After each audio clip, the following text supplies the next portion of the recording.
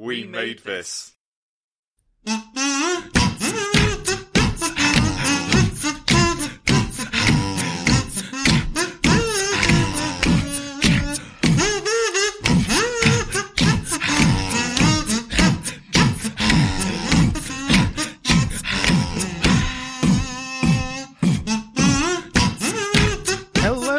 And welcome to Without a Mouse podcast, the podcast where we watch and review the obscure and forgotten live-action Disney movies on the hunt for a hidden gem.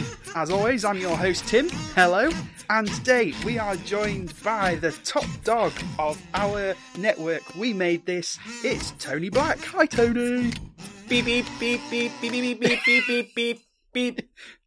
I'm just going to talk like... Sounds like the Roadrunners actually... kidnapped him and taken over.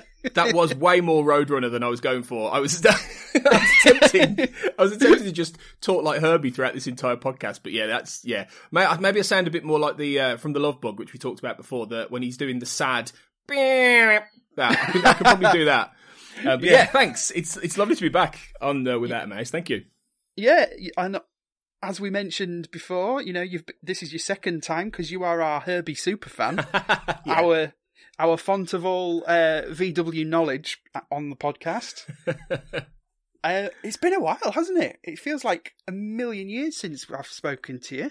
Well, it doesn't in a way, I think. I mean, I can't remember when we recorded The Love Bug. Was it about 6, 7, 8 months ago or something like that? Something like that, yeah.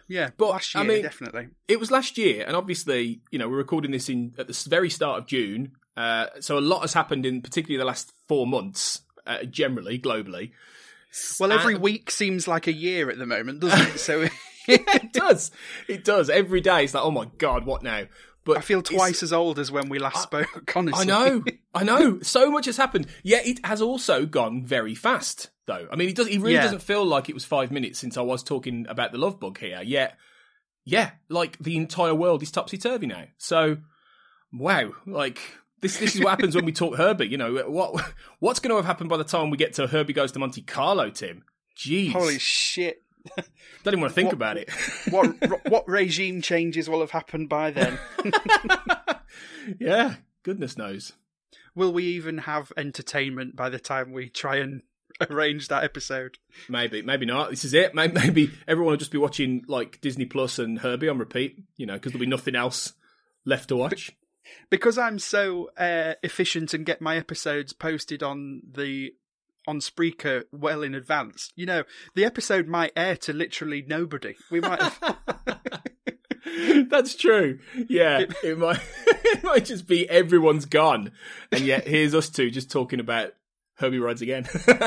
all the cockroaches huddling around the laptop so they can listen to their favourite podcast without a mouse. Yeah, I mean, what else are they going to pick, you know? Two guys in Britain talking about a very 70s, very American kids film. Do you think sentient Volkswagens would survive the apocalypse? Do you know what? I'd hope so. Because if I do get to survive it as well by some, you know, miracle twist of fate, then I wouldn't mind tooling around in one, really. You know, and as Herbie Rides Again shows, there isn't just one. There's like an army. Yes, yeah. So, I mean, you see plenty of apocalypse narratives where you've got the trusty sidekick dog. And we've already said before that Herbie's kind of like a cross between a young child and a dog. Yeah. There's you with a shotgun slung around your back and a doorless, windowless Herbie. I'd be driving the banged up Herbie, the banged up Volkswagen that crawls off the junkyard in this film and rattles along.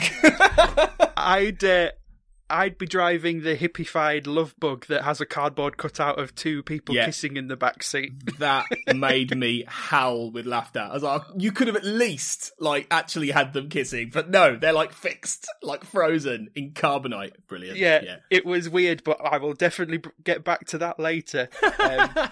Yeah.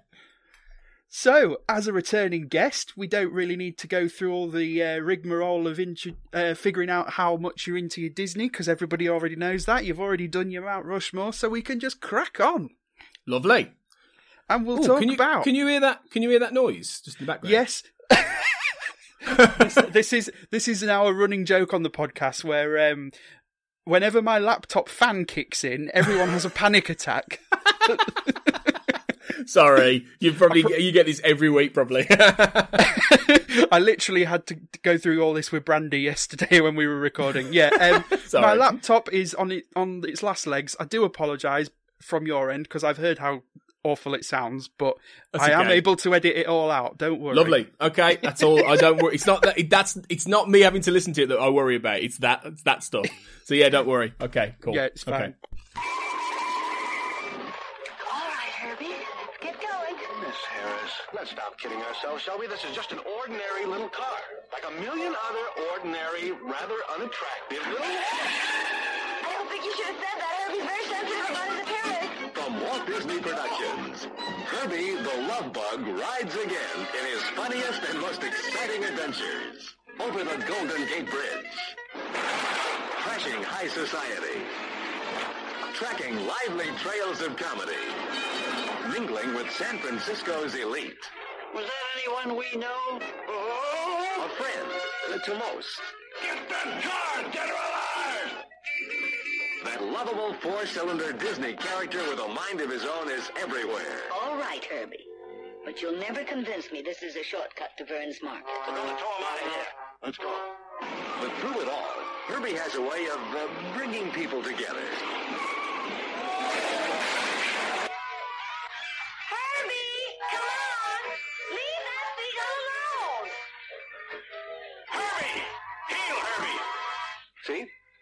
Just needs a firm hand. You know something, Willoughby? Sometimes you really surprise me.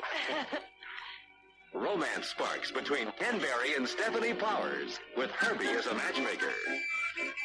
Keenan Wynn is the unscrupulous Alonzo Hawk, whose explosive ways threaten Herbie's firehouse home. He's your uncle! Yes, that's why I happen to know Uncle Alonzo has a heart. For Helen Hayes as Grandma Steinmetz, Herbie goes out of his way as a companion and protector. Another of your shortcuts, Herbie?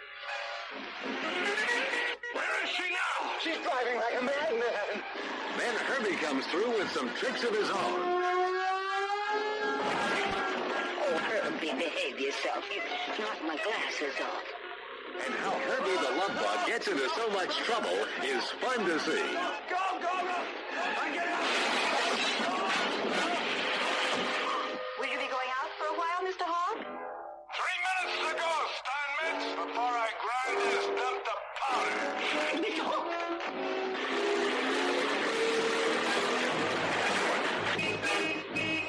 Herbie must have gone for help. Come along as Herbie and friends ride again, whether by land or by sea. It's fun and surprises all the way. Walt Disney Productions, Herbie the Love Bug rides again.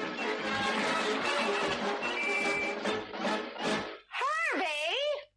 So yeah, Herbie Rides Again, 1974. It came out. An hour and 28 minutes, which made me happy, especially this week where the world is ending and I have really struggled to concentrate for more than 5 seconds at a time. Yeah. It took me 2 attempts to watch this film. I watched the first 30 minutes yesterday, and literally it's been a long time since I've left it this late to actually watch a film before the recording, but I was watching it half this morning and half this afternoon as well, so... We've finally made it, though. Let's be honest, Tim.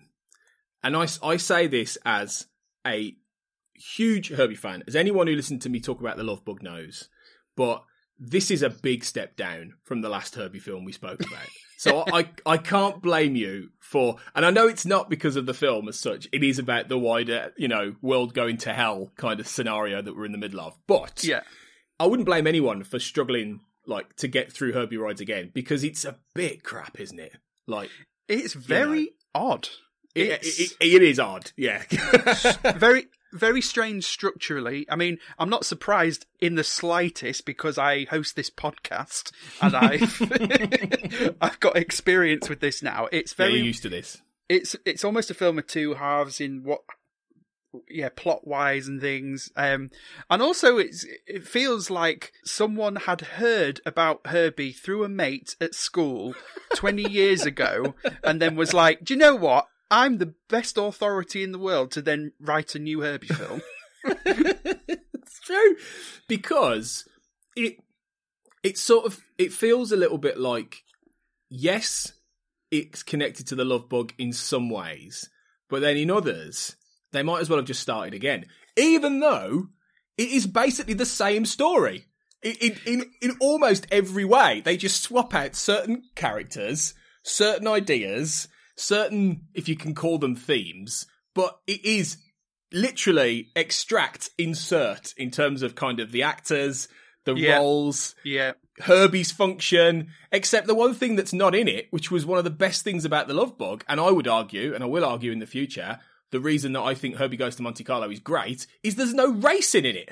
No, there is, in a very roundabout way. Sort of. So, do you think this is kind of, you could almost class it as a soft reboot? Yeah. I think it's partly, though, that back then, I mean, they did have sequels. You know, they were doing sequels in that era. You know, there was loads of them for certain properties. Like, you know, Planet of the Apes, you were having sequels every 5 minutes for that. But then they didn't really do continuity in the same way back then. You know, back in the 60s and the 70s. No. They didn't really think it was important. They just thought, oh, well, you know, people like Herbie. They like the general idea. Let's just, you know, repurpose it, give it, you know, something else. I mean, a good example of a film, a very different film from a very different kind of world than Disney films, but a film called In the Heat of the Night, which had Sidney Poitier in as Virgil Tibbs, the detective. There was a sequel to that, like about 3 years later, called They Call Me Mr. Tibbs, which was a famous line in that first film. And the sequel is nothing like that other film. And it might as well have just been a completely different character. And that they did that a lot around this era. That was 1970 that came out. So I think it's like, I don't even think you could call it in a way. You're right, it is a soft reboot, but they wouldn't have been thinking in those terms, I think. I think they'd have just thought, oh, well, you know, let's just do it again and just change a few bits. Well, the thing is as well, like, obviously back then, you didn't have VHS, you didn't have ways to re-watch films as much. So, like, if you went to see the first Love Bug film in the cinema and then 5 years later you go and see the sequel, there's no need for continuity when the assumption is you're never going to see this film again after a week. Like, that's true. Yeah, because obviously, even then, films were slowly making their way, especially in America, films were making their way onto TV eventually. But even then, people didn't really have the means to record off the telly. So even if you were, so it's all based on memory. And like, if the only thing you're going to remember from the Love Bug is the Love Bug, you don't need the plots to kind of connect up as such. But what's interesting, I suppose, is that, you know, we talked before about how the Love Bug was a huge hit that year. It was one of the biggest box office hits of the entire year. If not the biggest, it's one of them. It was very high up anyway, in like 1968, I think it was, wasn't it? Yeah. And this is 5 years later, but during that point, even though you're spot on in that there were no videos, there's no repeat of plays and that kind of thing, the Love Bug had obviously struck enough of a chord for kids and families to know Herbie, for the reason they don't call this the Love Bug Rides Again. They call this Herbie Rides Again. So by this point, Herbie, and then all the successive films are Herbie Goes to Monte Carlo, Herbie Goes Bananas, you know, Herbie Fully Loaded, all this stuff. By this point, he's become a kind of like an iconic sort of kids character in many senses. So this is really simply an exercise in that film made a lot of money, kids liked it, let's do another one, you know, and let's front load it with Herbie's back. Yeah. And back he is in Herbie Rides Again. So our credits, we start with a good old Sting of the Herbie theme tune, which will have kept you happy because I know you said you really liked it. Yes. Sorry. But this is an ominous opening, so you get like one bit and then it's like, no, we're done with that. This isn't your mother's Love Bug film. This is and we get under the credits the scenes of a wrecking ball, and we meet this bad guy of ours, a big old beardy man who's angry all the time, whose surname is Hawk, and for the life of me, we hiss boo. On this podcast we just never remember villain's name, so we just called him Hawk. And Hawk. he's planning to build new shopping centres, so he's tearing down San Francisco. And we get some brilliant shots, well, brilliantly inconsistent shots of stock footage. But like some of it is obviously quite contemporary to the 70s. Some of it looks like it was filmed like on the very first colour camera, or even it's black and white that's been coloured in. Like it's really shoddy. It's bizarre. I mean, I know it's supposed to sort of signify, evil. It's Alonzo Hawk is his name, and I know this simply because the character of Willoughby keeps calling him Alonzo, Uncle Alonzo. Right. So it's sort of stuck in my head for that reason. But yeah, it's meant to sort of show, isn't it, that he's the villain, he's the bad guy. Boo! He's blown up buildings in a very sort of cartoonish way. You know, he's literally got the TNT like stick. Yeah. Boom! You know, it's very, very daft, isn't it? Very. Something I've only just realised this second right now is that in a lot of the films we've watched recently, we've done a lot of setting up the villain before we've even met the main characters, which is interesting. It's not quite common, but it seems to be in a lot of these Disney films, because we had the same with the cat, that darn cat.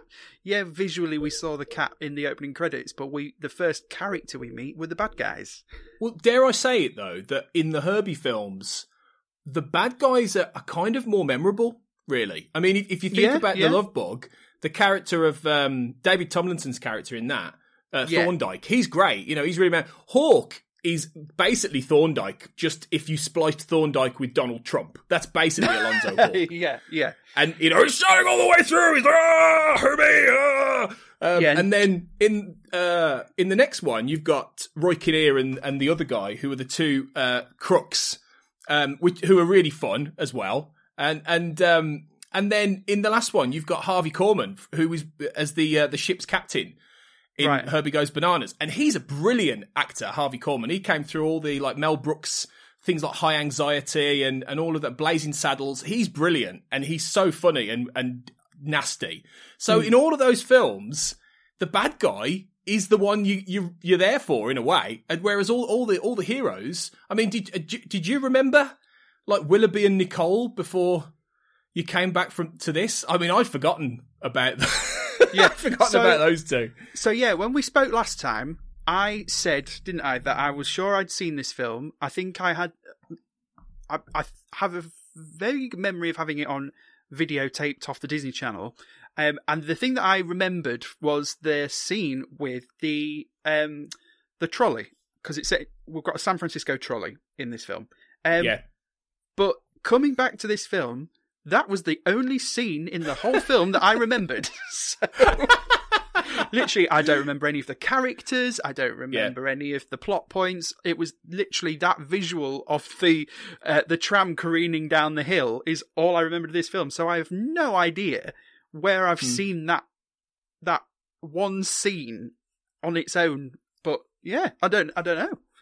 I think for me, it's always the Herbie on the roof of Hawk Tower, driving around, and Hawk's like running away. That's the one that always, or him going around Hawk's office with all the foam, like Herbie chasing him around. I suppose those are the ones that always stuck in my mind, because as a kid I really loved those. But yeah, and obviously they're quite visually interesting, so it's weird that I don't remember those, so I can't have seen them surely. Maybe, but the tram is wacky though, so it's no wonder that's stuck in your head, because that whole sequence is barking mad. Yeah, so I don't blame you. I must have seen it on some weird Disney compilation thing as a kid, but yeah. So after the credits, we get this very odd little scene where they're in Rome for literally no reason. What is that about? I know, I was like, what? The bad guy is being driven in a taxi towards the Colosseum, and they're chatting about the Colosseum, and basically he's saying how he would destroy it and put shops there or whatever. And then the film doesn't take place in Rome. It is just to make that one gag. Yeah, that's it, isn't it? It's about a let's put a shopping mall in the Colosseum gag. Yeah, I mean, that's an example of why Herbie Rides Again is not a good film. Because somebody thought that very sort of pointless and really quite bland gag was worth a whole scene in which you have sort of a back-projected Colosseum. You have a whole character written and filmed in a taxi driver for that one moment, and then you cut straight back to Hawk. He's not even dressed like he normally is. He's dressed in like chilled out clothes. Yeah, in that cat. I was like, why? Then the one bit I did enjoy about that little sequence though was the stock footage is so blasé and so Italian in that the camera crew in the car is going over a zebra crossing, and the Italians just carry on walking at like snail's pace across, like literally like clipping their ankles as they go past. I was like, oh, that's so casually laid back Rome that right there. I did think that actually. I thought, Jesus, they nearly ran him over. That bloke. I was like, wow. Yeah. So yeah, after like 2 minutes in Italy, we go straight back to Hawk's HQ, where he's planning a new Hawk Plaza building, which kind of looks a bit like the Two Towers, but with a bit in the middle, connecting the two. And the only problem is there is one firehouse that has not given over the property for him to build his new tower, and this is a real bugbear for him. And of course, we know if it's a firehouse in San Francisco, Herbie's going to be in it. Yeah. And 10 billion lawyers are in the premises, and he's, telling them that they've got to figure this out for him. I wonder what the collective age of those lawyers was, because they were all about 80. Yeah. Like about 400 years maybe between them, something like that. What do you call a group of lawyers? What's the... A cunt of lawyers. Am I allowed to say that word on this podcast? Oh, yes, you can say whatever you like. You can bleep it out, it's fine. Beep! You can beep it out. Speaking of cunts, fuck Donald Trump. Yes, just basically, yeah. Hashtag, yeah, I'm with you on that. Fuck Alonzo Hawk, because he basically is Donald Trump. So, yeah. So yeah, the problem that he reckons is that he's got all of these smarmy lawyers, and the old lady that lives in the firehouse is never going to sell to them. So what he needs is a nice sappy guy that's going to earn the old lady's trust and then sort of undercut her and be sly.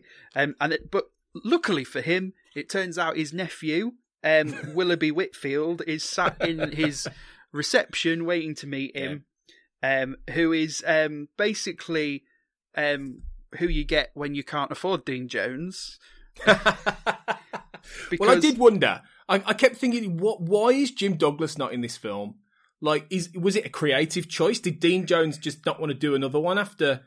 And I don't know. I've been looking for the answer on this, and you might know this, but I don't know why Dean Jones didn't come back. Was he not asked, or was the money too high, or I don't really know, because he does all these Disney films at the period. Like, he was prolific at this time.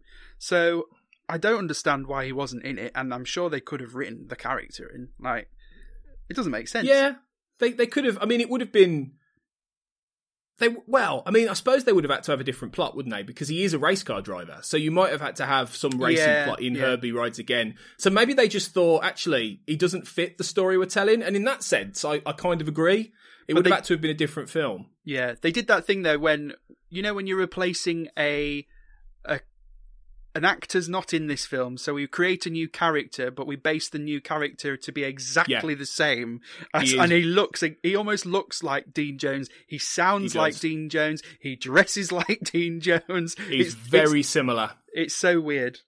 He's just a bit, I suppose he's just a little bit, Willoughby's just a bit more of a softy. Like Jim Douglas had a bit of fire about him, didn't he? And he was a bit arrogant and he was a bit defensive. Whereas this guy's like, oh, I'm sorry. Oh, and walks around really sort of timid. Yeah.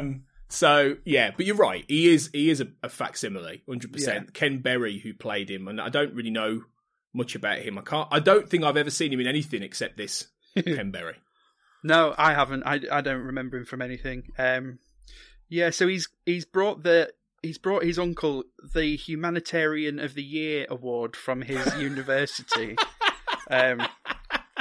So we're really setting him up to be a naive idiot, basically. Yeah, basically, yeah. And Hawk spins him a yarn about how he's going to put the old lady up in a swanky new pad in his building if she was to sell up. So getting him to think that he's doing good by getting this lady to sell up.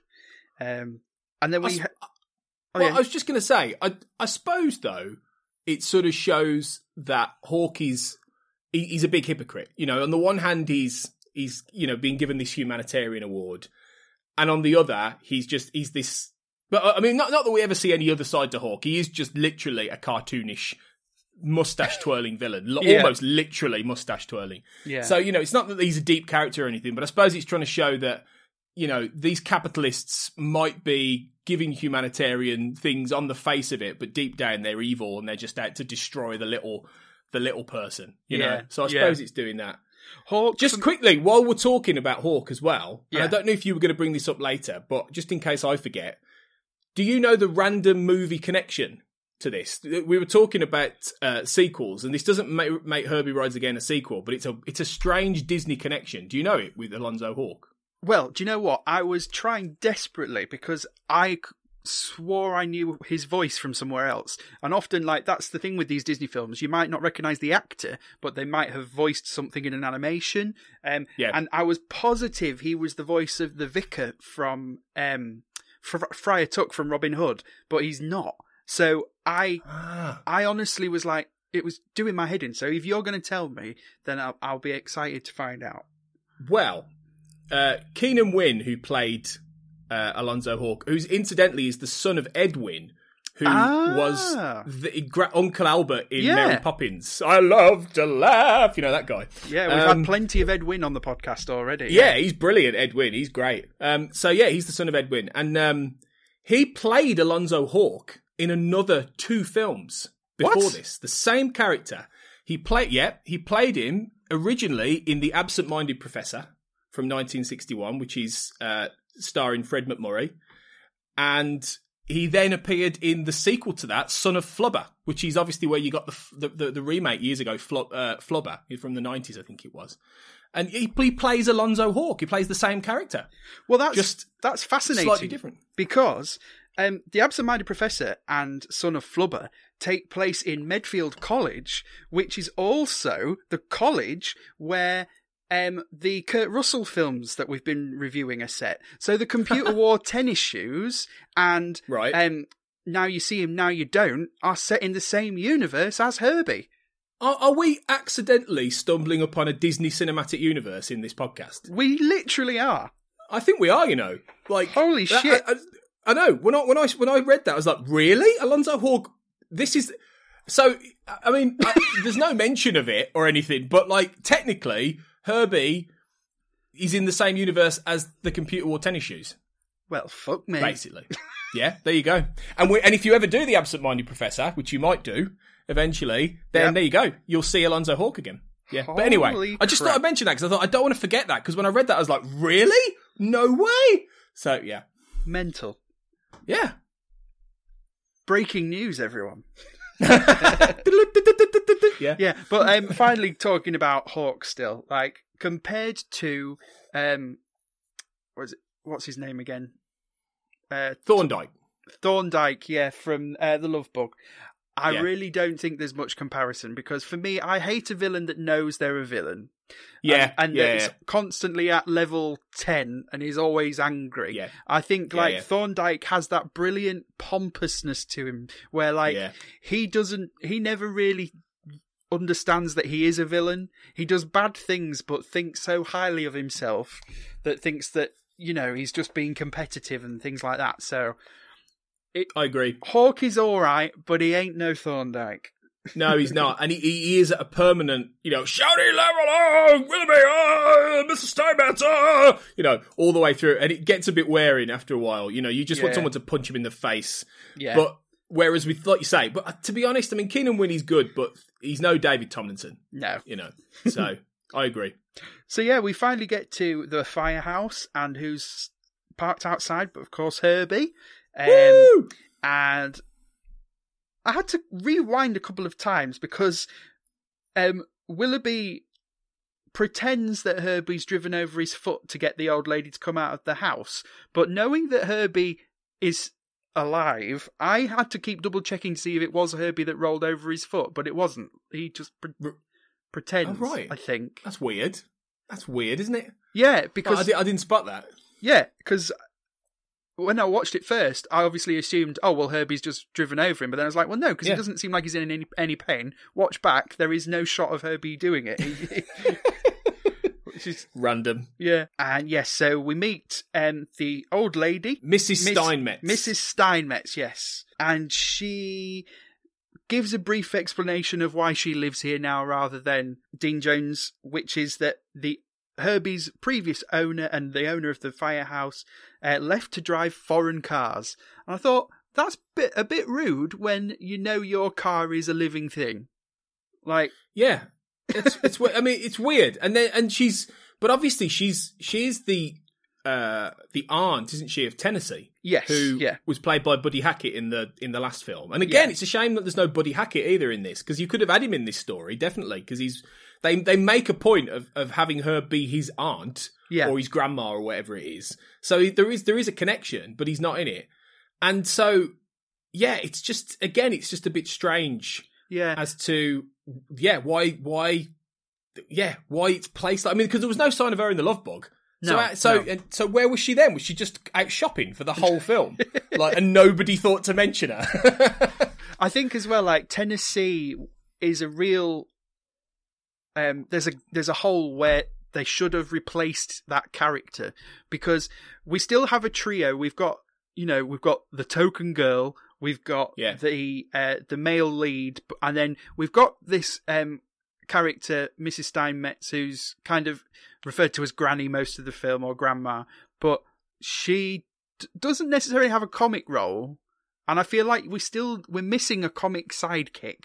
I feel. Well, I think you're right. She sort of plays the Tennessee role, because they sort of give her the lines of, when she's talking about how Tennessee's gone off to Tibet because of his guru's becoming or something. Yeah.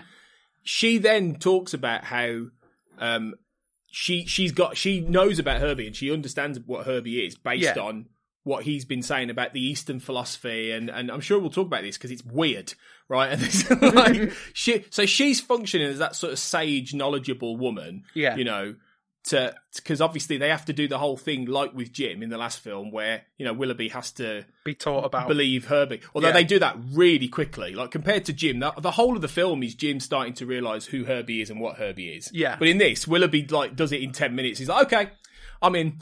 So well, I think it's good to do that, because obviously, like, the audience is like, we know who Herbie is. You don't need to spend the whole time patronising us. Like, get on with it. Yeah. But if they wanted that, they should have just kept the same characters, and then they wouldn't have had to. Right. If they'd have done a proper sequel. So you're right. She's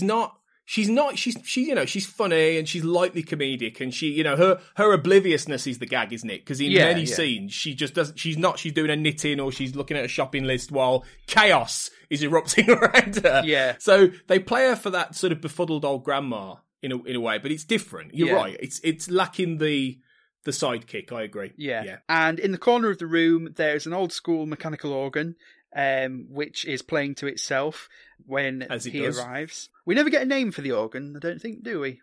No, it's just the organ, or the orchestrion or whatever. Yeah, but basically it's sentient like Herbie, and it's playing the song "Don't Trust Him, Fair Maiden." So it's trying to let the old lady know that something's afoot.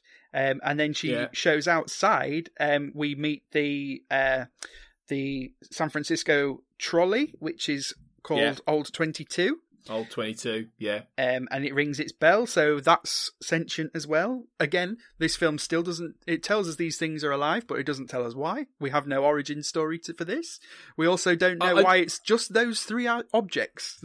Right. I do kind of love that, though. I love the way the film, like, you go into it knowing that Herbie's obviously, like, alive. So the film just goes, yeah, they'll buy that. They'll buy an organ. They'll buy a tram. Who cares? But, I mean, it's quite... In some ways, it's a shame, because it takes away from Herbie being special. The whole thing in The Love Bug is that Herbie's different, Herbie's unique. something weird happened with Herbie, and we talked about it in the last one, didn't we? And you never have any idea. There's sort of, hints and mystical things, but the fact that like Herbie is one of many of this weird machine intelligence. Yeah, it's just it's convenient for plot, and they do it really for plot reasons. But it's a bit of a shame because it removes Herbie's uniqueness a bit. Yeah.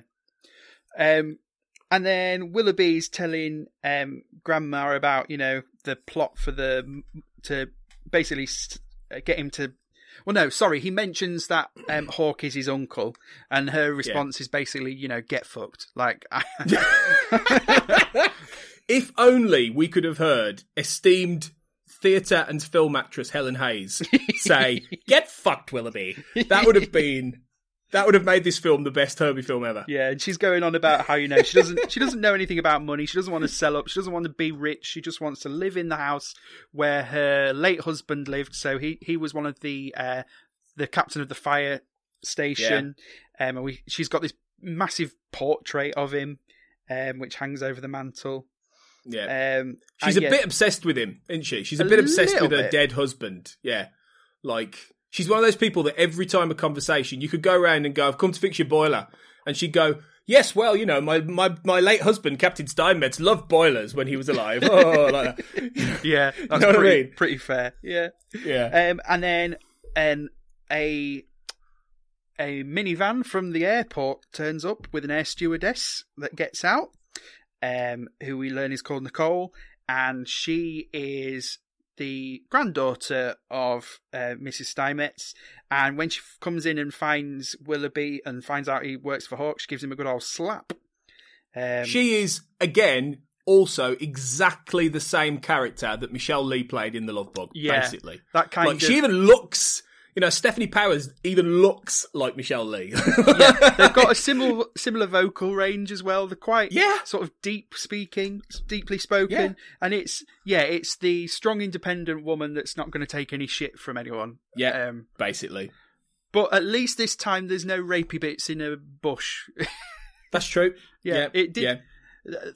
One credit to this film compared to the other is there's no men forcing themselves on women as such. That's true. There's far less of that sort of underlying countercultural sexual politics thing going on. This. Yeah. It's much more sort of, it's the 70s. We've done all that now. Yeah. Let's tell a story about how evil rich men are destroying the world, basically. Hey, remember how we're making these films for children? Yeah, exactly. Yeah, this is actually far more of a basic, simple kids' film, isn't it? Actually, than The Love Bug was. Yeah. Even though The Love Bug is a kids' film, there was other stuff in there that made you go, "Ooh." Whereas in this, that's all gone. That's all gone now. Yeah, this is maybe in some ways for the better. Yeah, I'd probably say so. Yeah. Willoughby's made it clear that he doesn't really believe that Herbie's alive, but why would you at that point? So Nicole says, let's go for a drive. And so, he kicks Herbie's tyres and Herbie beeps at him. And they go for a drive and everything's fine until he, for some reason, refers to him as unattractive. He calls Herbie unattractive, which is not a word I've ever really heard someone use about a car. It's weird. Although I dare say there are, and I'm not one of them, I really am not, but I dare say there are men out there who really do fancy their car.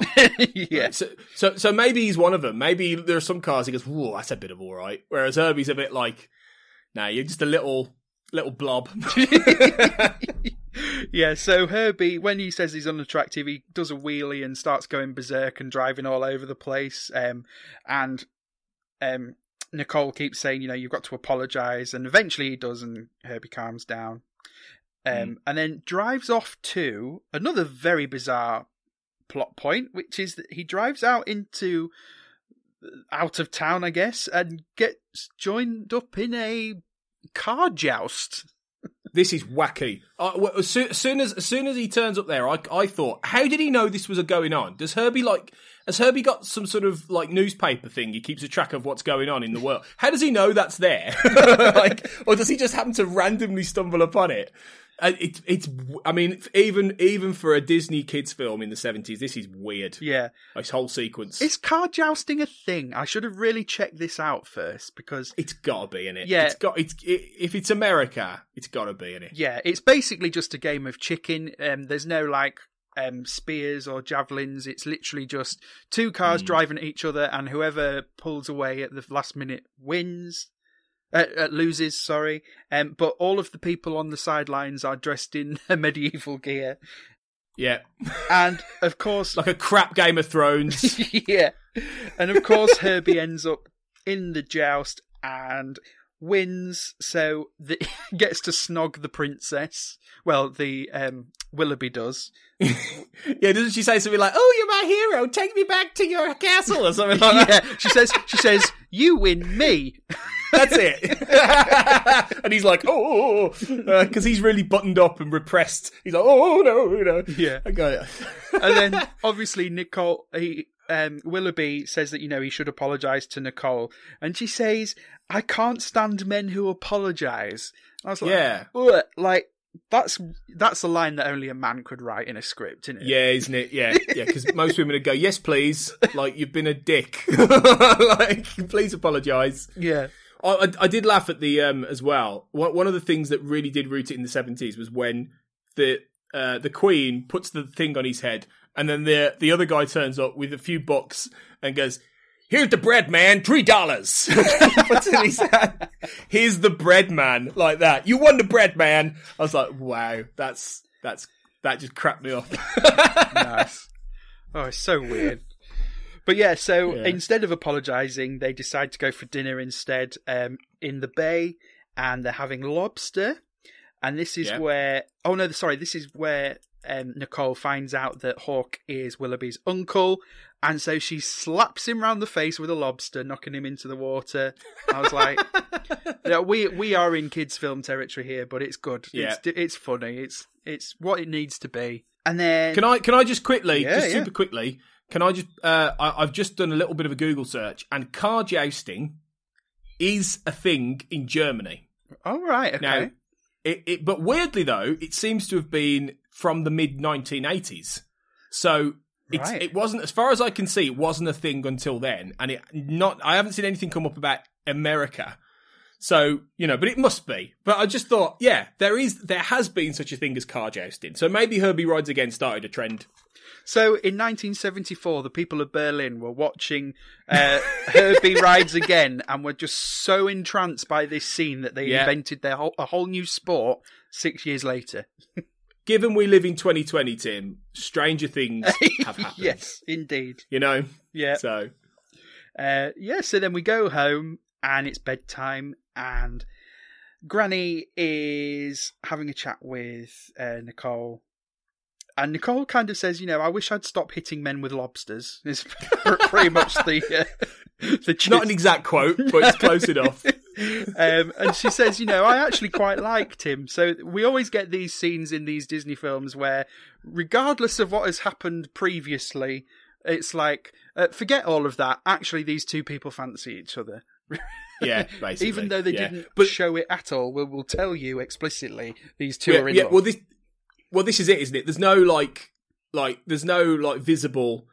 I don't even think they kiss in this film at all. Like, I don't even think they do. The most they probably do is give each other a little peck on the cheek or a hug, or at the end, I don't even think they. I've misremembered. It's very safe and kid friendly, like romance. There is.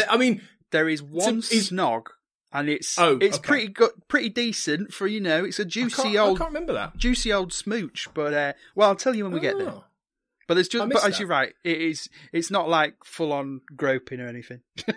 I actually think they're quite a sweet couple as well. I quite like them both. I like both the characters and I like both the actors actually. I found them quite nice together. Yeah, they were more believable than Jim and. What was her name? I can't remember. I can't remember her name. Michelle Lee. I can't remember her name in it. But because they had too much of a fighting chemistry that I never like that in a film. I prefer if you like someone, just like them. Yeah, just be nice. Yeah. I'm with you on that. So yeah, here's our one section where we get some racing, and I have a feeling that after the film was completely shot and done and in the can, some executive somewhere sat down, watched the film, and said, "Where the fuck is the car race?" Yeah, there's no racing in this. What the hell? It's a Herbie movie. So- Where's the car racing? So as everyone else goes to bed, we focus in on Herbie, and as we do, literally recycled footage of the previous film plays in his dreams. It is weird. it's when I'd forgotten this bit, and when it did that push in to Herbie as if to say it's going to go into a dream sequence, I was like, oh my god, they're doing a car having a dream about his glory days. Yeah. Like, wow, they're going there. It's weird though, because in terms of it's more for the audience. I think it is literally like previously on Herbie, but it doesn't serve a purpose to the plot of the film, because this film isn't about like Herbie wishing he could be racing again. No, it's not. No, it doesn't develop the plot at all. It is literally, hey, remember that time that Herbie was a race car, and that's all this scene is for. I mean, that's the whole thing with this. In one way, I admire the fact they decided to do something completely different, and they didn't just try and do The Love Bug again. Because it's by the same people. Like, the writer's Bill Walsh, who wrote The Love Bug. It's directed by Robert Stevenson, who directed The Love Bug. Yeah. Good people. You know, Robert Stevenson had done, like, Mary Poppins and all this. So, you know, they're talented people involved. Yeah. And so on the one hand, yeah, great. You're not trying to just redo the same thing, but it is a little bit like doing a film about a character, but taking away the one thing about the character that makes him, you know, key to who he is. Yeah. You know, racing and Herbie is a key thing. Yeah. You know, and whenever they don't do that, you don't get as good a film. No. Really. And it's weird. So it has no connection to the plot at all. And it's almost as random as Hawk in Rome. Yeah, well, and Really? it goes on for far too long as well, because it's literally there's shots of every single race, there's shots of him winning every single race. It's a big chunk of time, which is very odd. But yeah, from there we go to Willoughby's hotel room. Well, I'm assuming it's a hotel room where he's packing. Basically, he's practicing his resignation speech and why he won't be doing what Hawk tells him to. And I really like the bit in his speech where he's basically said, you know, because he's had to put makeup on because of her slapping him with a lobster, and he says in his speech, you know, don't tell me, ma'am, I had to put makeup on. Please don't tell me, ma'am. Yeah. I'm not one of those. I'm not one of those queers, honest. I'm not. Yeah. Well, yeah. That's the subtext, isn't it? I know. That's again. That's where it dates. But they do like making him look stupid. I mean, you get the whole thing with the beard later on, don't you? Yeah. So like, it's you get a bit of that. And then we go back to the firehouse. And as he's about to go in, he's hiding under Herbie as Nicole leaves. The note that I put was when Nicole gets back into the minivan that's taken her to the airport, as she opens the door, she says, "Hi, everybody," and I just had to instantly go, "Hi, Dr. Nick." It was exactly the same inflection, and I just was like, "Yeah, brilliant." You won't be the only one, I bet, No. doing that if they watch this film. Yeah. Yeah, so he's basically just turned up to tell them, you know, I'm off home because my uncle's a dickhead. Yeah. Then we go back. Again, not a direct quote, but sadly not. No. I feel like there's a whole different version of this you could have written that would have been brilliant. Like, I would have. Oh, you're a dickhead, yeah. I would have played every character, including Herbie. I'd pay to see it. Herbie would be me just dressed in my normal clothes, but I'd have a Volkswagen badge on my forehead, like Rimmer from Red Dwarf. Let's get a Kickstarter going, Tim, because I can't be the only one who wants this after hearing this podcast. Come on, Tony, I just lined you up there for a good promotion of another podcast on the network. Get your synergy in there. Oh, sorry. Missed my chance. I'm too excited about the idea. Sorry. Yeah, Red Dwarf podcast coming soon. Yeah. So yeah, we go back to Hawk HQ, and Willoughby hears Hawk threatening him from the other room. So chickens out. Instead, he decides to phone him and say that he's on a ship to Helsinki, and because of course, like. As you do, yeah, because getting to Helsinki from San Francisco is easy, isn't it? Oh yeah, that's a good point. He's on completely the opposite side of the world, isn't he? If this was in New York, which I always thought it was, for years I always thought this was set in New York because Hawk is such a Trump analogy. I know Trump wasn't around as such then, but like, you know what I mean? I always thought it was New York this was set in. I forgot it was San Francisco. So that would make a bit more sense. But yeah, he'd have to sail around almost the Antarctic to get there. Yeah. Like, is it worth it? Just go to Hawaii, Yeah. And then I completely missed how this was the plot. But Hawk decides the way that he's going to win this is by stealing the old lady's car. And I honestly can't remember why. I think it might be so that she can't get out, so she has to sell or something. I don't know. Oh, Take away. It's weird, isn't it? Yeah, it doesn't make much sense. But yeah, he then reveals that he used to be a car repossessor for a company and that he's really good at it. But obviously, so he gets all of his lawyers to time him and says he'll be back within a certain time. But obviously, he tries to steal Herbie, and he again says something that upsets Herbie. So Herbie stops in the street. And the cops are trying to get him to move, but they can't push him, and they cause a pile up and all of this. Thing is, I kind of think all this is like a way of giving Hawk something to do in the story. Yeah. Because if you really think about it, you could have had him open up with the Hawk, and then you have the whole sort of midsection of the film he's sort of engineered to be about Nicole and Willoughby and Mrs. Steinmetz, and then really Hawk only sort of comes back into it towards the end when he becomes more of a threat. So I reckon they thought, we need more Hawk in here.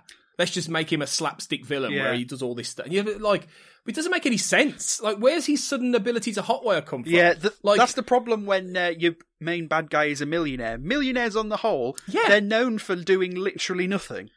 Nothing. They have no skills. They have no like knowledge of the world. They are just money, and everything is done for them. So forgive me for not believing that he can hotwire cars. Yeah, it's just thrown in there, isn't it? So they can get him to do it. And in a way, it's like this film's version of the whole part in The Love Bug with the Chinese businessman.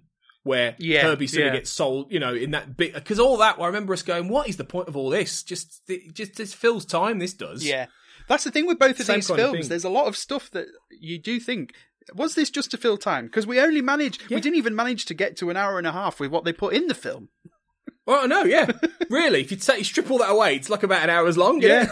Really. It's weird. But it's funny. Well, funny, not funny, because when the cops are trying to sort him out, basically, when they see that it's Hawk in the car, and he actually says, direct quote, "Don't you dare threaten me," and throws his white privilege around, which, considering the state of things at the time when we're recording today, seemed rather poignant, especially when the cops kind of smile and let him off, which is fun. And then they try to tow Herbie away, but Herbie turns it into a tug of war, which ends with two cop cars up on their rear bumpers. Right. Did you understand the physics of that? Because I had no idea. Like, it didn't make any sense. He's in the middle, right? The rope snaps, and somehow Herbie manages to get out the way, and the cars crash into each other. I was like, how does that even work? No idea. Herbie seems to be able to turn round on a dime in this. Like he can do full 360 maneuvers. Which doesn't make sense. It's bizarre. I mean, I know he's a magical car. Yeah, but even so, I want some logic, Tim, from my magical car, please. It's got to be set in the real world. Damn it. Yes, with physics. But I want the gritty Herbie reboot, like Batman Begins, or Casino Royale. That's what I want. Where we understand the physics. What's had more reboots, Batman or Herbie? Well, yeah. Well, yeah. So after that, we get our first proper chase sequence, which I am so sick and tired of watching fucking car chases in these piece of shit movies. You really do sound like you've suffered. I've been. Here. You have done like 40 odd episodes of this show, though, haven't you? So it's you've done the hard yards already, Tim. With this, yeah. When I say I'm tired, I am tired of this. The thing as well, like, this is a very competent, well put together, well shot, well paced car scene. I have just seen so fucking many of them. Yeah, they all blend into one. The bad guys are always in the same fucking car as well. It's always a black, posh, like, Cadillac kind of thing. Evil car. Yeah. So we, obviously, Herbie escapes, and we then go to the airport where we see Willoughby is in a disguise. He's actually fleeing at this point. But Nicole and doing a terrible job of it. Yeah, because he happens to like be in the same place as Nicole, and he's so loud on the phone that she immediately spots who he is. Yeah, and then again, like this thing of really clunkily adding in a romance to a plot. The instant he sees Nicole, he basically is like, oh yeah, I fancy that girl. Why am I leaving? I should just stay here and be with that girl. And just the fact that she bumps into him, he reads as, oh, she must love me because she's come all the way to the airport, but she's at fucking work, mate. Like, you're on her turf. Well, that's one thing. Yeah, she's busy, right? I kept thinking that. I thought, and she's got work to go to.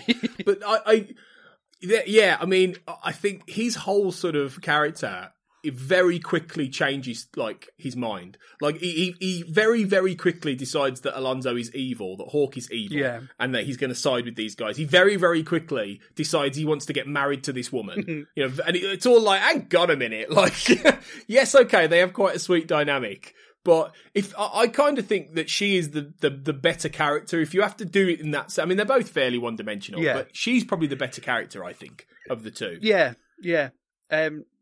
I believe her coming to like him more than the other way around in a way, because she starts to see that he's a nice bloke, whereas he just, like you say, he's immediately like, oh, she likes me. Okay, I'll give up all of my life. Yeah, over to you. You know. And and at this point, really, the last interaction he had with her was she smacked him around the chops with a lobster.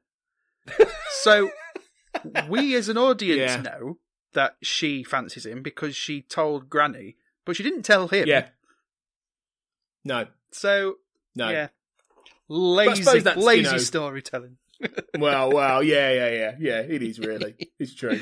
So yeah, then we get another scene with Herbie and the grandma where they're off to the market and she's checking a shopping list whilst Herbie is doing the driving. And Herbie sees the lawyers coming up, so we get another chase and all sorts of slapstick going on. I won't go into it in detail, because if you want to watch the film, it's quite good. She's oblivious. Yeah, that's the gag, isn't it? You know. Yeah. But yeah, there's some very silly things that happen in this bit, and again, we're getting very like kids' film and over the top, and it's all made very well, and wasn't bored with it. If anything, this was my favourite of the chase scenes, because we've had our generic chase scene, and every time we get a chase scene, we do actually up the ante in this film. Yeah. It does get a bit more manic, doesn't it? Yeah. So I did give it that.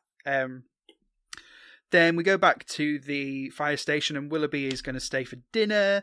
And there's a lot of points in this film where Nicole kind of says to her grandma, let nature take its course. Don't get involved with our relationship. Stop forcing me to fancy this man. And then nowhere in the film does Granny ever do that. That's true. She just sort of hints at it. Yeah. Or she's just like, oh, he's a nice man, dear. All this kind of thing. She's not going, come on, what are you waiting for? Yeah, she's not like pushing them on each other. She's not setting up scenarios for it to happen. But all the way through the film, Nicole accuses her of it, and she's not doing it. Yeah, the only time she probably does it is on the sly, when she tells Herbie basically to make something happen. Yeah. That's it. Yeah. Like, she sort of says to Herbie, well, if they get lost or, do. Yeah. But yeah, you're right. Yeah, it's like forced, isn't it? It's a bit like, okay, we get the point. Yeah. You know, it's just an excuse for them to bring up. You remember that these two fancy each other. Just remember exactly, that. Yeah, because it's not part of the plot, but we'll remind you. Yeah, it's not being layered in terms of character, so we need to tell you. Yeah. So then we get our third chase as they go to the market again because they forgot to get some bits, and again, decent enough chase, but it ends with the plot. The plan is that Hawk doesn't want Herbie to come home because then he can go and kick this old lady about a bit and steal all the shit. So Herbie ends up at the beach, and Hawk's chauffeur manages to get a dude in a camper van to make an obstruction so they can't leave the beach. And we get this. Isn't he like the most like hilariously like posh British chauffeur? Like, hello. He literally, he's like, oh yes, sir. You know, he's called Maxwell as well. He didn't get any worse. How can I? Would you like to make $50 today? Right now, Yeah. I have $50 here. If you were to just cause an obstruction, thank you very much.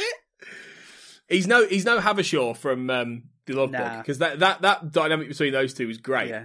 Where in this, and so the two leads are having a nice little romantic chat. And Herbie's chasing seagulls up and down the beach, which is really cute. And it's one of those things that this film could have done with a little bit more of, I think, to give... Yeah. It doesn't give Herbie enough personality, I thought. But no, they make up for that a lot in the next one with all the Lancia stuff. Right. And Herbie's romance, But in this, you're right. He's not really. He's just there quite often as a plot. Yeah. Point, especially in the very first half an hour when we're getting all of the plot out the way. I really did find myself thinking, I don't believe in Herbie right now, but by this point I was getting there.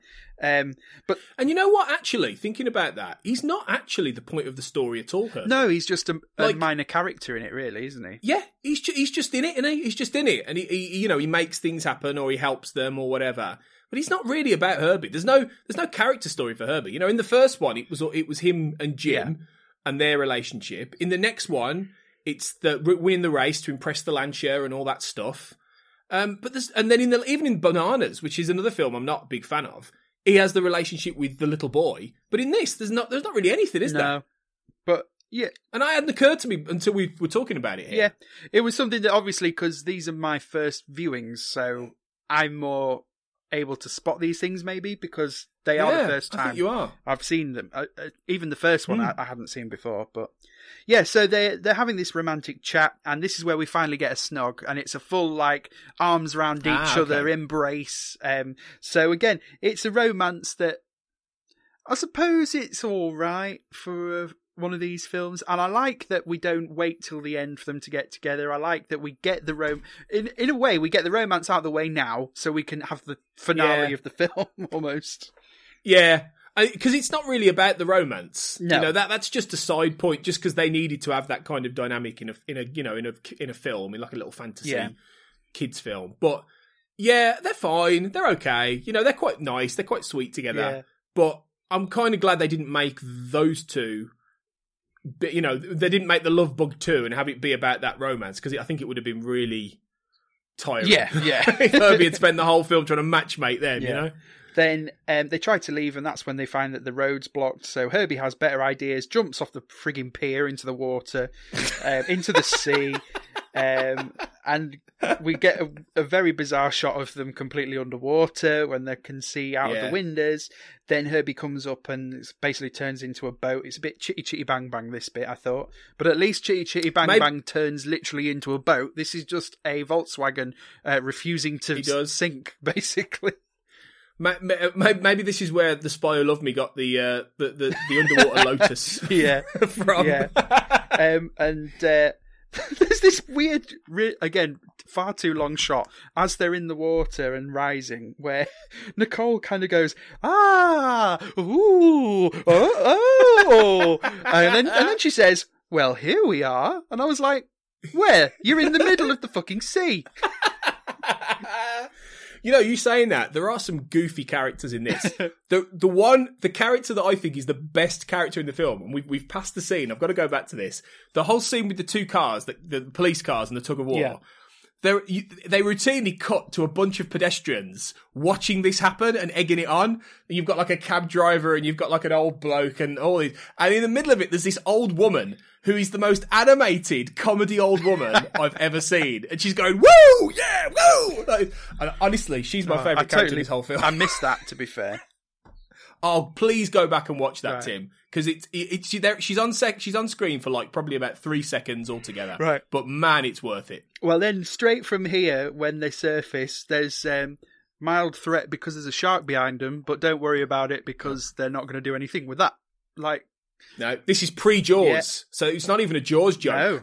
That's a very good point, yeah. So they see a Yeah. shark, they go, oh shit, there's a shark, and then that's it. We go on to the next scene, which is they have a nice little chat with they ask a surfer for directions. I thought, Oh, yeah. I quite liked that little bit, because I was like, I can imagine, like, you know, you write it in a script, you storyboard it, and then to actually be able to create this in a film, in a real life film, I thought that was quite impressive, especially for the time.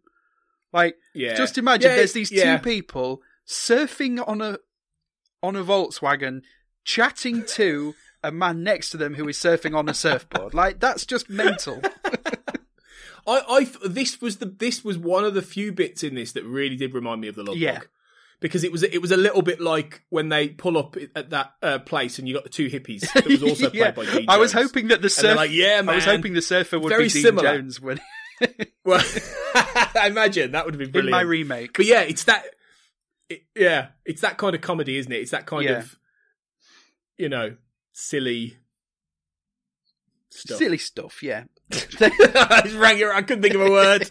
Stuff will do. Then they finally get home, and when they arrive, number 22's not out in the garden, and when they get in, the house is completely empty. Basically, Granny's been robbed by Hawk, and so their plan is that they're going to break into Hawk's storage yard, and Herbie does a Hulk smash straight through his door. Yeah. But it's like a massive warehouse, and they're searching through it to find their goods, which is actually the second film in a row we've had that, because they did exactly that in Honey, I Blew Up the Kid with Colin the other really? week. Yeah.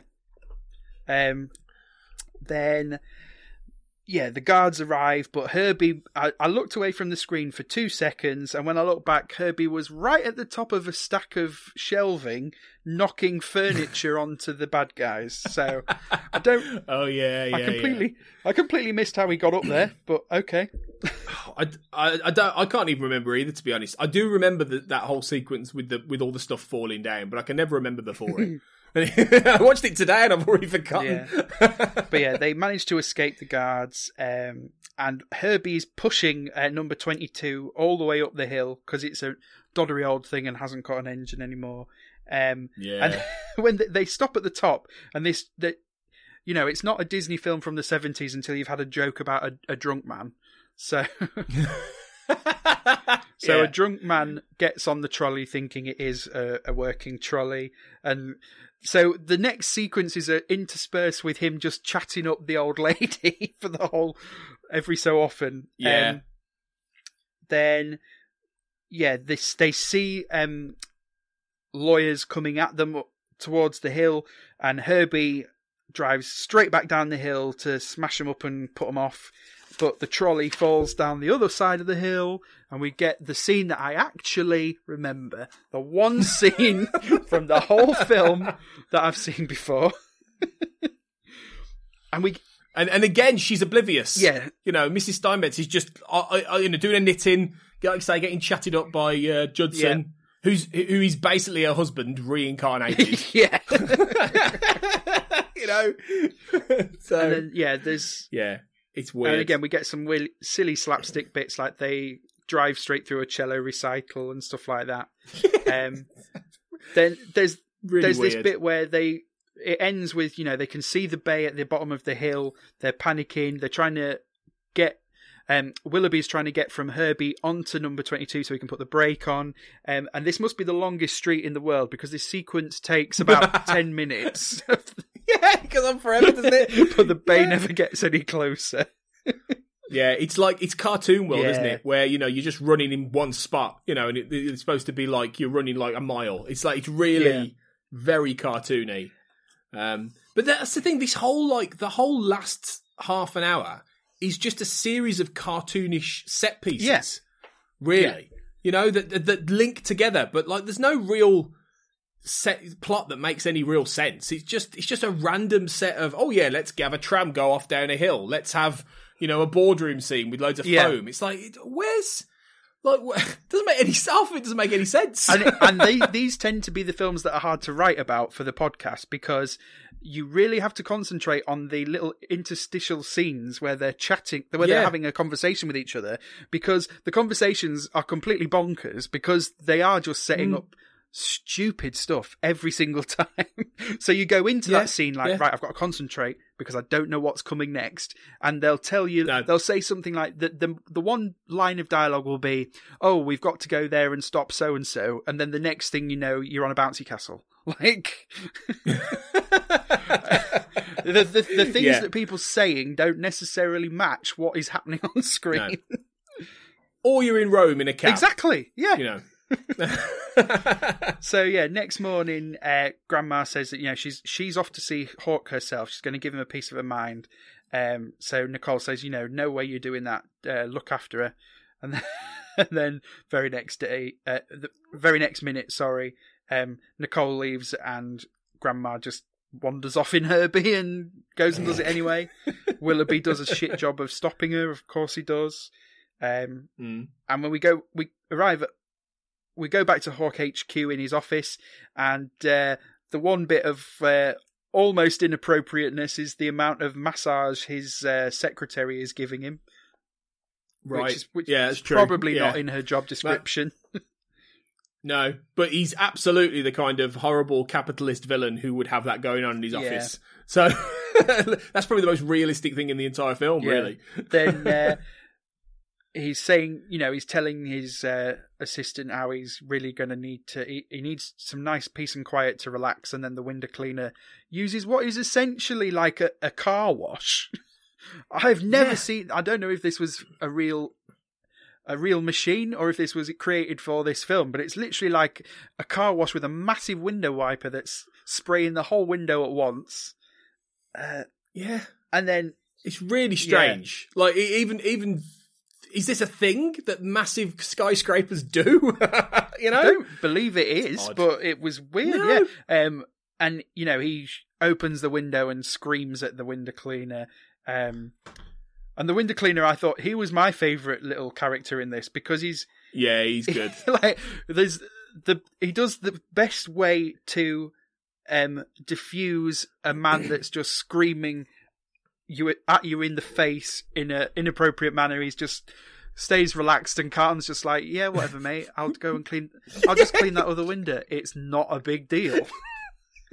Honestly, his dialogue might as well have been, yeah, whatever. Fine. Okay, boomer. Like, he's that laid back. You're not even really. What you say is not much different from his lines. No. Very funny. Very funny, Kate. Yeah, whatever. You're right though. That is the best way to diffuse a billionaire nut job. Just go, yeah, don't care, mate. It's just a job for me. I don't do what you want. Yeah. Like, I'm not bothered. But then he comes up with an idea, Hawk, that he will call a guy that he'd fired before called Loosegarden, who works in a wrecking crew, and basically he's just going to hire this guy to just bulldoze the building. He doesn't care at this point. He'll pay him off or whatever. And then Granny rocks up to the building, and they get into the window cleaner's gantry in Herbie, drive up to his window. Willoughby just managing to grab on and having a bit of slapstick hanging off it and stuff like that. And they manage to spray Hawk with the car wash thing. And as you said earlier, we get his entire office filled with bubbles, which is always fun. And we get a chase round the inside of a skyscraper office block. Yeah. Which was And it makes sense. You know, I suppose in some ways it makes sense as a. Although I kind of feel like this should have been in a way, this should have been the final big climax of the film. I agree.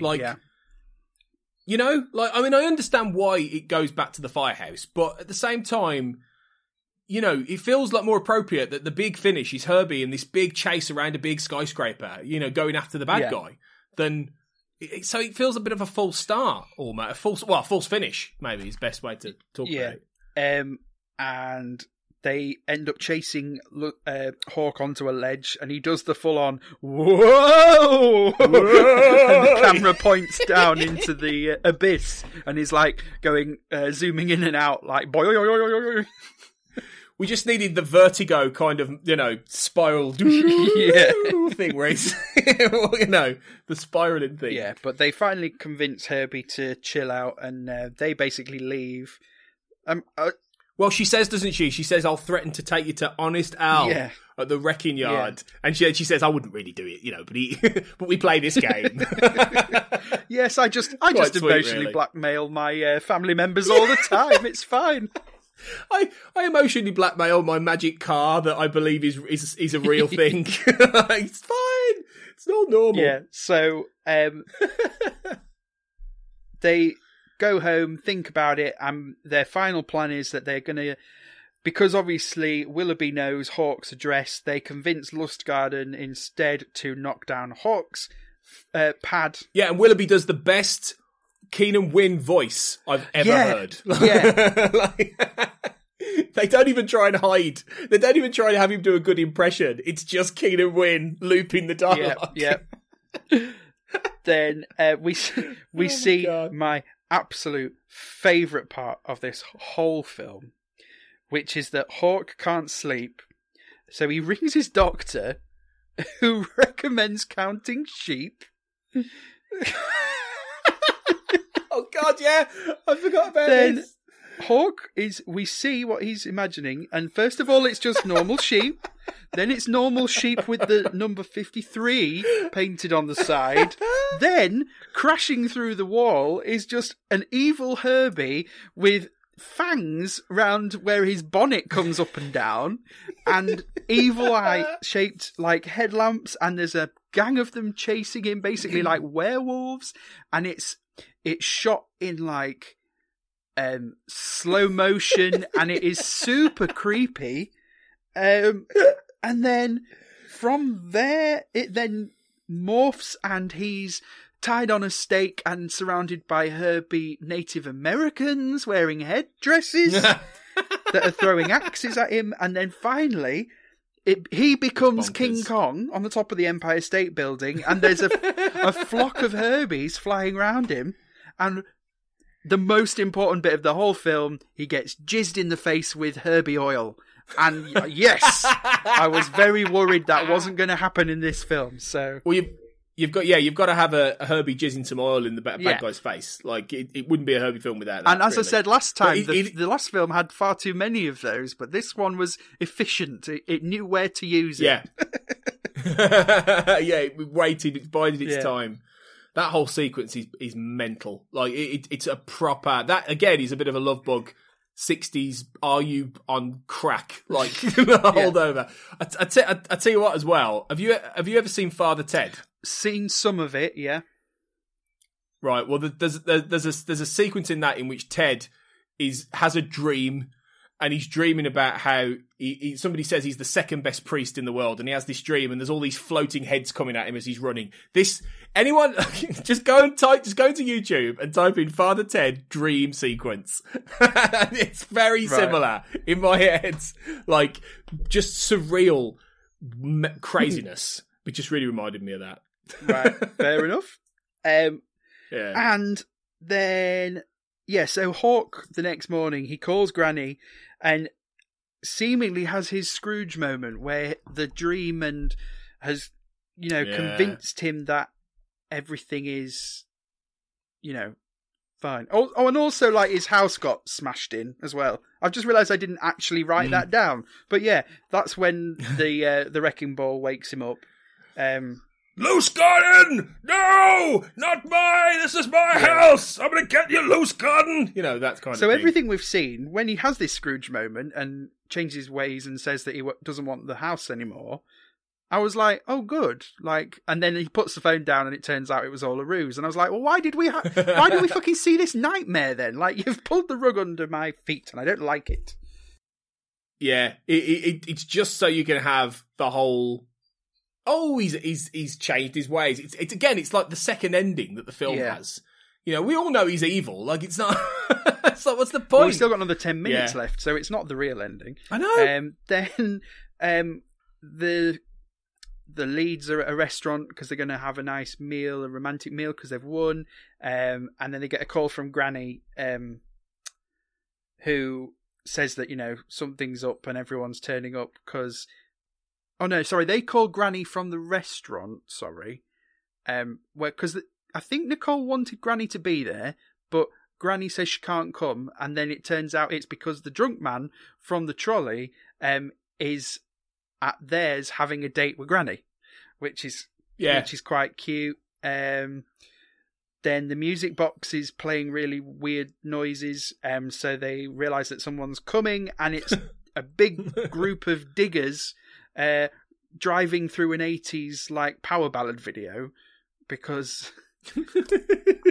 despite this being set in a city centre, this whole sequence is shot just like clearly on an empty lot in the middle of nowhere. Yeah. So to make it, rather than putting up any scenery, they just fill the stage, the sound stage with smoke, so you can't see anything. Yeah.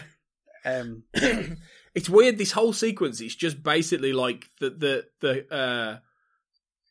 firehouse just becomes like the Alamo. You know, it's just like a big like a Civil War kind of scene. You know, with these invaders coming in, and they're there with the fire hose, and it's a bit weird in that sense. Yeah. It's like I get what it's trying to do, and that it's the whole idea that Hawk is, you know, and then you get the army of peasants, quote unquote, you know, come and save the day with the cars. But it's all a bit like, this film is like the Return of the King, Lord of the Rings. The only time you'll ever hear Herbie rides again in the Return of the King linked, but it has like 4 or 5 different endings. Basically. But then Herbie goes and picks up the kids from the restaurant, and on the way back, he is rounding up other Volkswagens, which apparently all Volkswagen Beetles are alive. They're all alive, yeah. This is news to me. I mean, like I said at the top of the episode, I just don't like it. I mean, in one sense, it's quite fun because you get all the different cars, you know, and they make a point of making the broken down car and the hippie car and all this, but it's a bit much. It's like, you don't need to do this, you know. It's a bit weird. But as we mentioned at the very beginning, there is one shot where there's a drive-through that they go past, and there's a hippie love bug with all sorts of psychedelic patterns on it. And I think what must have happened is they probably filmed a scene of the kids in the back necking, but the problem was it was maybe too graphic for a Disney film. So instead, what they do is they give like a 5-second shot of just a static image of these 2 kids snogging, but not moving at all, because it is literally a picture. It's literally a picture, yeah. I laughed my head off at this. So weird. I'd completely forgotten about this. But then, it's really weird. Even though they've done that, they then come back to it a few seconds later and do it again. Have they had a run-in with Medusa? Because they're just frozen. It's so bizarre. Like, it's really even for this, it's weird. Yeah. But then, so all of the Herbies turn up, and they obviously chase around the bad guys a bit. The Granny and her new gentleman friend, they've got one of the hoses out and they're knocking people over. And basically, Herbie chases everyone off. Hawk gets arrested. Then there's a mention of a wedding, and a wedding happens. I quite like with Hawk, just quickly, that by the end, it looks like he's lost his marbles. Like, because he's then going, oh, the cars are chasing me, look, can you see them? And because he's already annoyed that commissioner guy earlier in the film, he takes glee and arrested him. But he presumably be carted off to a mental asylum. I mean, you don't really see that. You don't really see what happens to him after that. But I suppose in that sense, it's made that happen with the dream, you know, and his fear of Herbie and things like that nobody else would believe.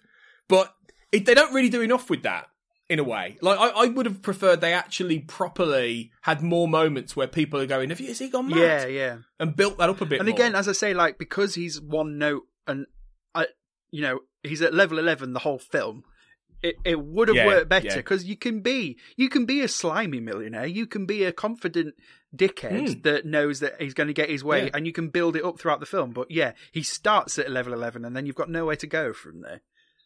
But that's what they do with Thorndyke. They start off and they build him up. So by the time he's at the end going, Gabashon, all this kind of thing, you really believe, you've built him up and you just want him to get his comeuppance by the end. And you're like, yes, can't wait for him to lose. But with Hawk, all the way through, he's a knob. And you're just like, oh, I'm a bit fed up of it now. I'm fed up of the kind of thing. So, I agree. So, it's not there. As I said, we get our Panto ending, which is what I call any wedding at the end of a film that's barely to do with the plot. Really tagged on. There wasn't even any dialogue. No, there isn't. He just goes, oh, the wedding. And she goes, what wedding? And that's it. And then we see they get married. And of course they get married in the firehouse, because that would mean...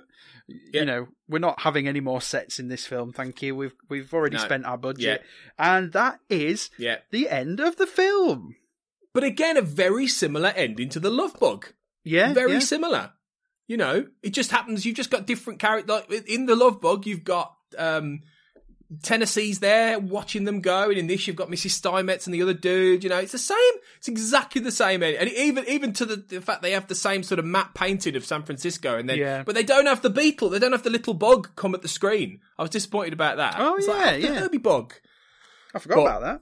Yeah, so similar in the end, like how they end the film.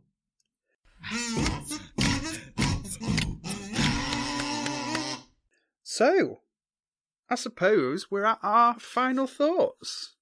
So, as resident Herbie expert, I'll let you go first. Well, I mean, I feel like I haven't contributed as much information and knowledge about Herbie Rides Again than I did The Love Bug, because... Well, people will just have to go back and listen to that episode, won't they? Wink, wink. Yeah. Go on. Yeah, why not, guys?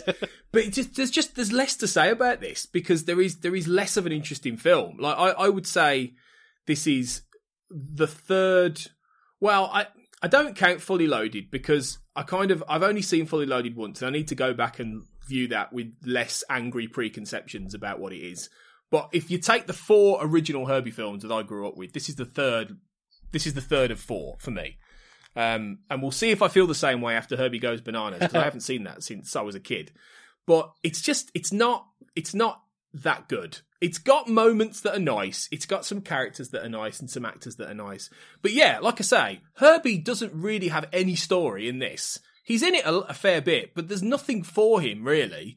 And it's all just a really weird set of loosely connected plot points that have a point to them. Yes, evil capitalist billionaire trying to, destroy the house of a nice old lady. Sure, I get it. And I get why they would tell this kind of story in the mid-70s. I get it. I get all of it.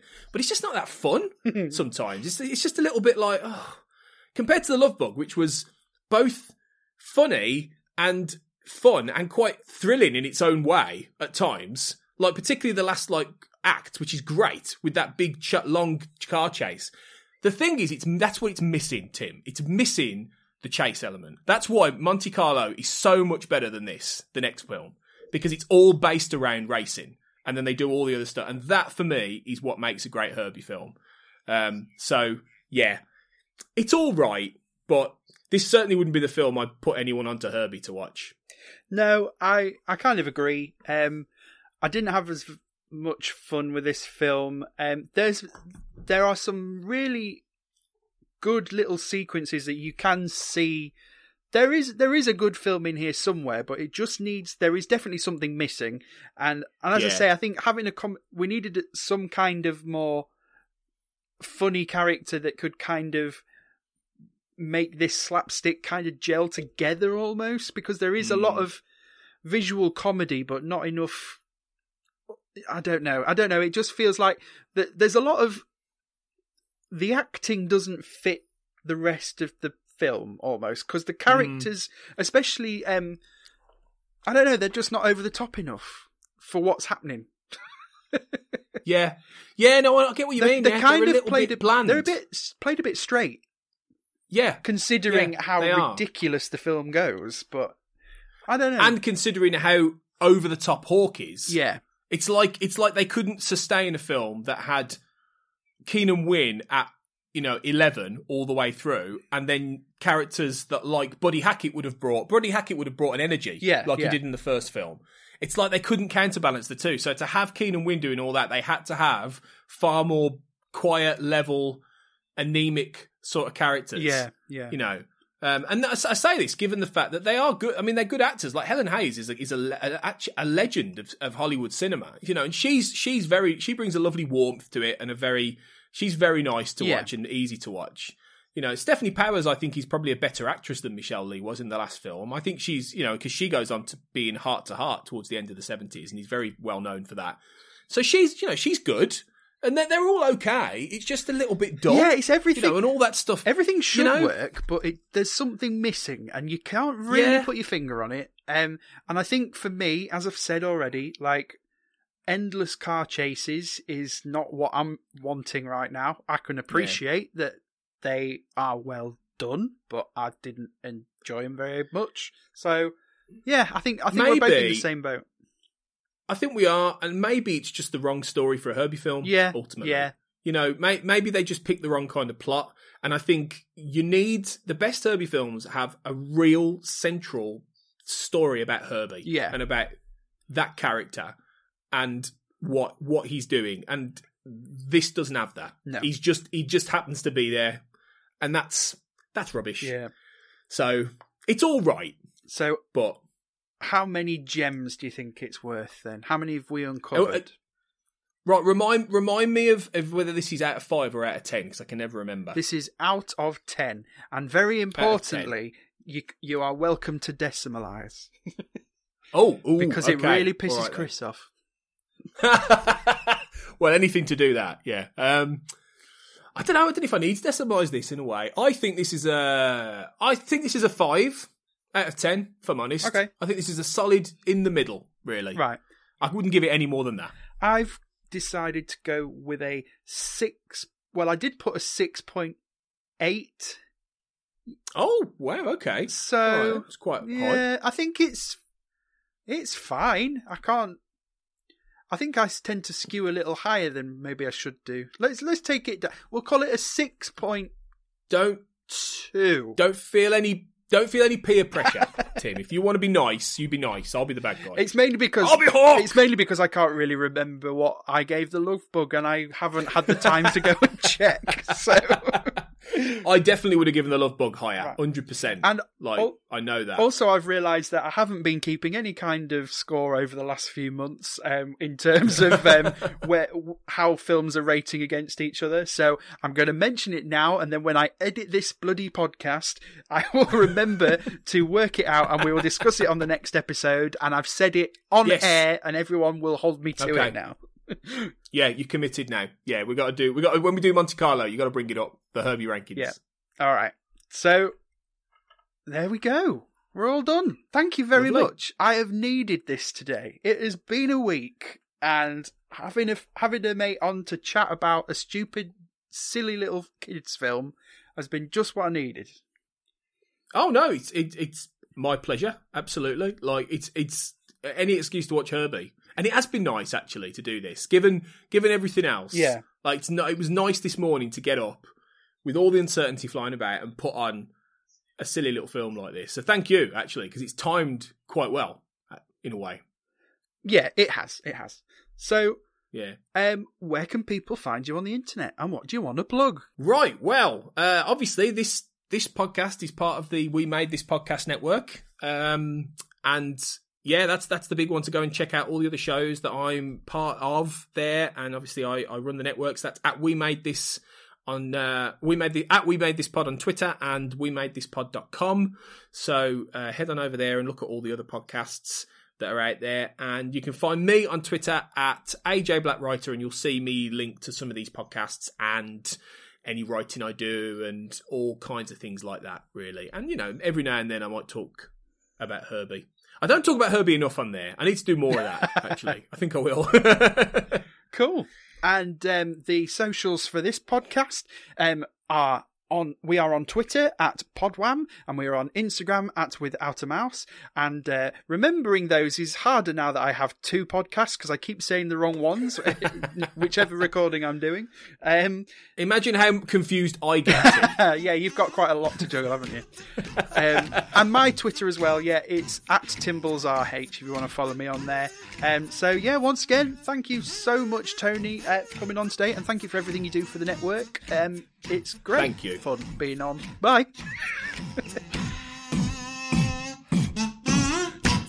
Without a Mouse is part of the We Made This podcast network. Logo by Chris House. Theme tune by Ether Orr.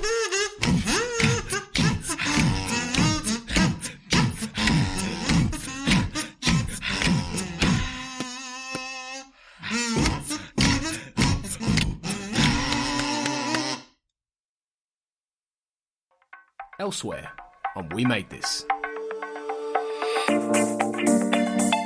The Giddy Carousel of Pop. I opened the magazine. The bits that were nearly sticking out on page 3 were Simon Le Bon's bits. Lads, one of the boys is nearly out the barracks there. I mean, if shorts had been any shorter.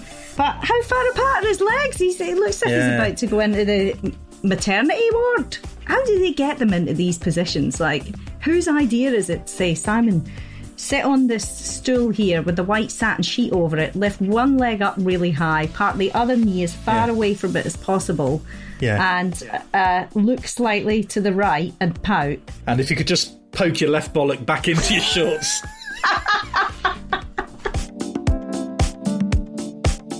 Don't say the C word. Why haven't we got lightsabers yet? Yeah, I want one too. Unfortunately, you know where this is going, don't you? I think so. Right.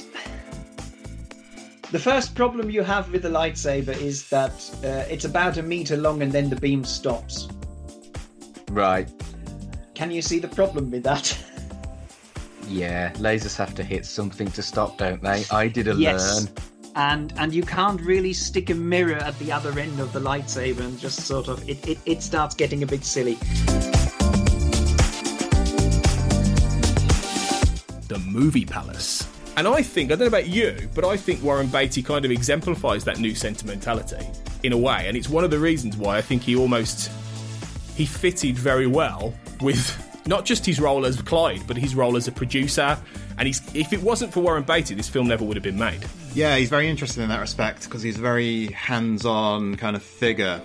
And, there are films like What's New Pussycat where he kind of backs out when it becomes clear he won't be able to exert that level of autonomy, for instance. Yeah, it's very true. And, of course, he goes on to be a filmmaker, even an Oscar-winning filmmaker. I think he won the Oscar for Reds towards the tail end of the era you're kind of covering on this podcast, really. So, yeah, I think that's very true. Check out all of these shows and more on the We Made This podcast network.